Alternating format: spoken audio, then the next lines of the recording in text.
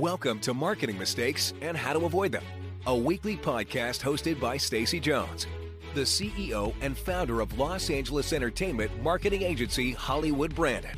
Join Stacey and learn from her 20 years of experience as she shares top-notch advice on marketing best practices for brands and walks you through how to leverage entertainment content and influencer partnerships to increase your brand's overall consumer engagement and, most importantly, your sales. And now, here's your host, Stacey Jones.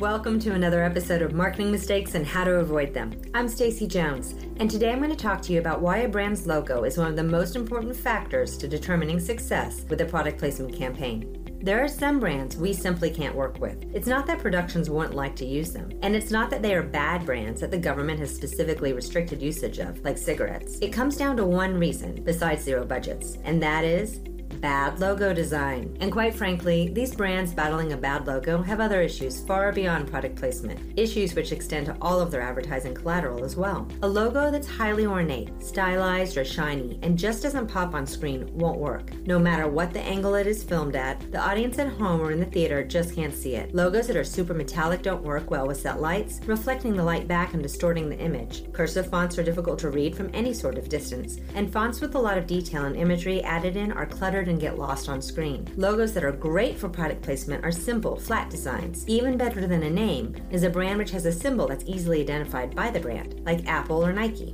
Why this matters is that, for one, productions don't really like filling up their content with names of brands. They're selective with whom they choose to work with, and symbols feel a lot more natural to them. And these pop on screen versus getting lost on the product or sign. And for an even more important reason, there's a whole TV network ad sales issue.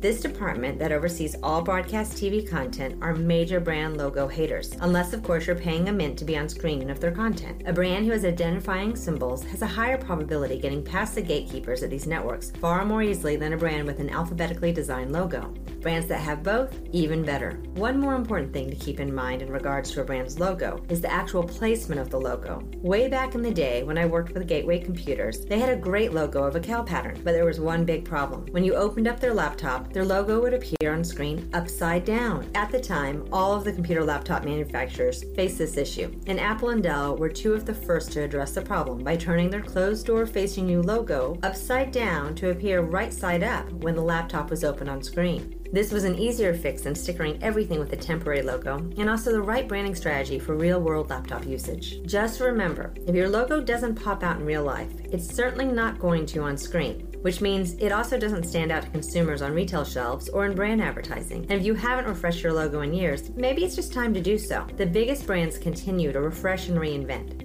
Pepsi, Lego, UPS, AT&T have all reinvented their logos over the years. New typefaces and fonts and even design techniques have been introduced that just were not even options to consider before for logos. Before starting a product placement program, go back to your graphic designers and start a logo redesign. There are great options with crowdsourcing sites like 99 Designs and freelancer sites like Upwork and Guru.com too. In recent years, these types of online logo makers have evolved to a point where anyone can logo something special very easily. Whether an agency that's mucking up ideas for a brand, or even when that starring TV role comes calling for a product placement opportunity, and the brand manager realizes their logo just doesn't pop quite well enough on screen, or it needs to be slightly changed with just a few letters to allow for what's called Greeking on set, which makes the network ad salespeople more willing to pass their eyes over the brand's appearance in the scene when a couple of changes are made to the name and logo. There are a variety of online sites that provide crowdsourcing or DIY software options to create that perfect design, quickly and affordably.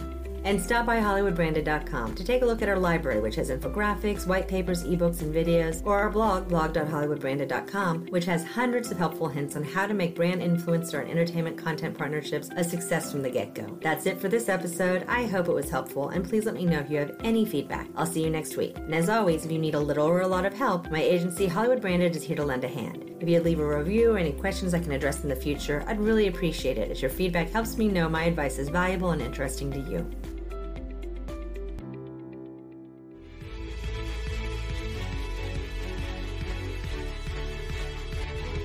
Are you ready to make the magic of product placement, celebrity event activations, or influencer partnerships help your sales? Visit HollywoodBranded.com to gain access to free content to learn which key tactics best fit your brand.